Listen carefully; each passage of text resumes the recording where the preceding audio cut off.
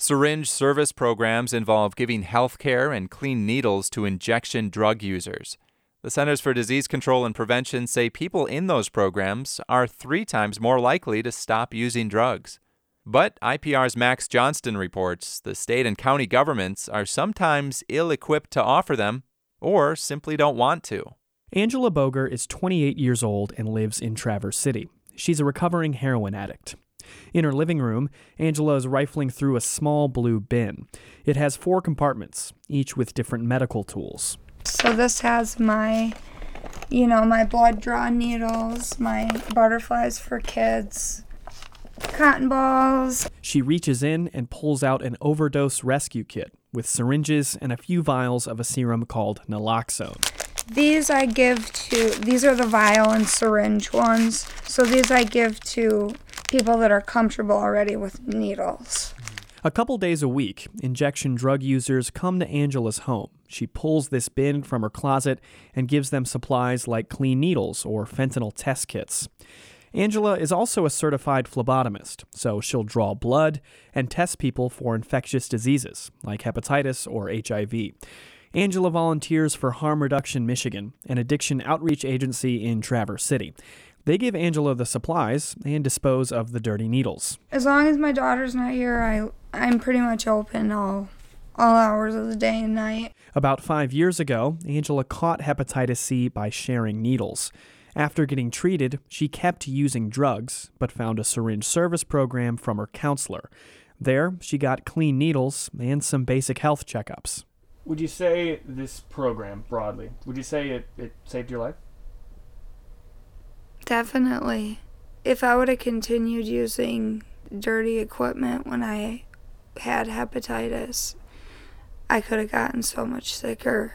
Eventually, when Angela lost custody of her daughter, she turned her life around. She's been clean for 3 years.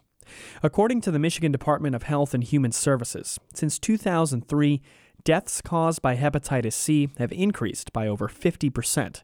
And injection drug use is one of the biggest risk factors in spreading it. But syringe service programs can be a tough sell to law enforcement and local governments. The Grand Traverse County Board of Commissioners considered expanding their program last year. At a meeting in April, commissioners had to vote on using grant money to increase syringe services in Traverse City. Now, there's a federal ban on spending government money on clean needles, but in this case, the local health department can pay for other parts of syringe service programs, like more testing for diseases or even hiring staff. County commissioners didn't see it that way. Here's Commissioner Rob Henschel talking with a representative from the health department. You need $50,000 to not hand out needles?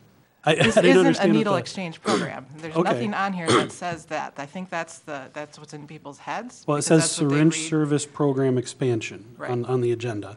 So what are we expanding then? It's outreach, it's education from the health department, it's providing vaccinations, it's getting people in to do testing. Most of the commissioners' questioning was along those same lines.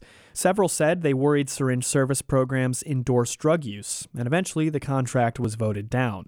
Pam Lynch with Harm Reduction Michigan says that money would have been a huge help. We could double our staff time with that, and we're unable to do so because they can't contract with us.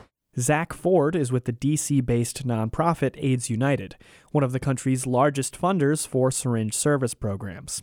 He says they aren't a priority for most local governments, while the federal government spends their money for the opioid epidemic on rehabilitation. A lot of their strategy around substance use has been pumping money into treatment services and criminalizing. Syringe service programs don't necessarily fit in with all that. Ford says they don't aim to funnel people into treatment. And I think that people have a tendency to see the merit in treatment services and not fully understand the syringe services program aspect of it. There has been some recent movement to expand syringe service programs in northern Michigan. Jason Elmore is the prosecuting attorney for Wexford County.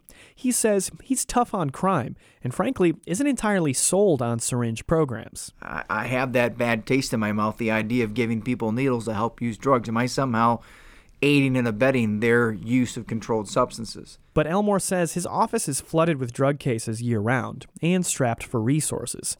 He says the nearby jails and rehab centers are full, So they have to try something new to get ahead of the opioid epidemic. I want to stop people from using. And if maybe, just maybe, a syringe exchange program, as long as it has that rehabilitative element, then I'm in favor of it. Elmore says if they do create a syringe service program in Wexford County, it's still months away from starting. Meanwhile, nearly 3,000 people died last year from drug overdoses in Michigan. The CDC also identified 11 counties in the state that are at a high risk of an infectious disease outbreak.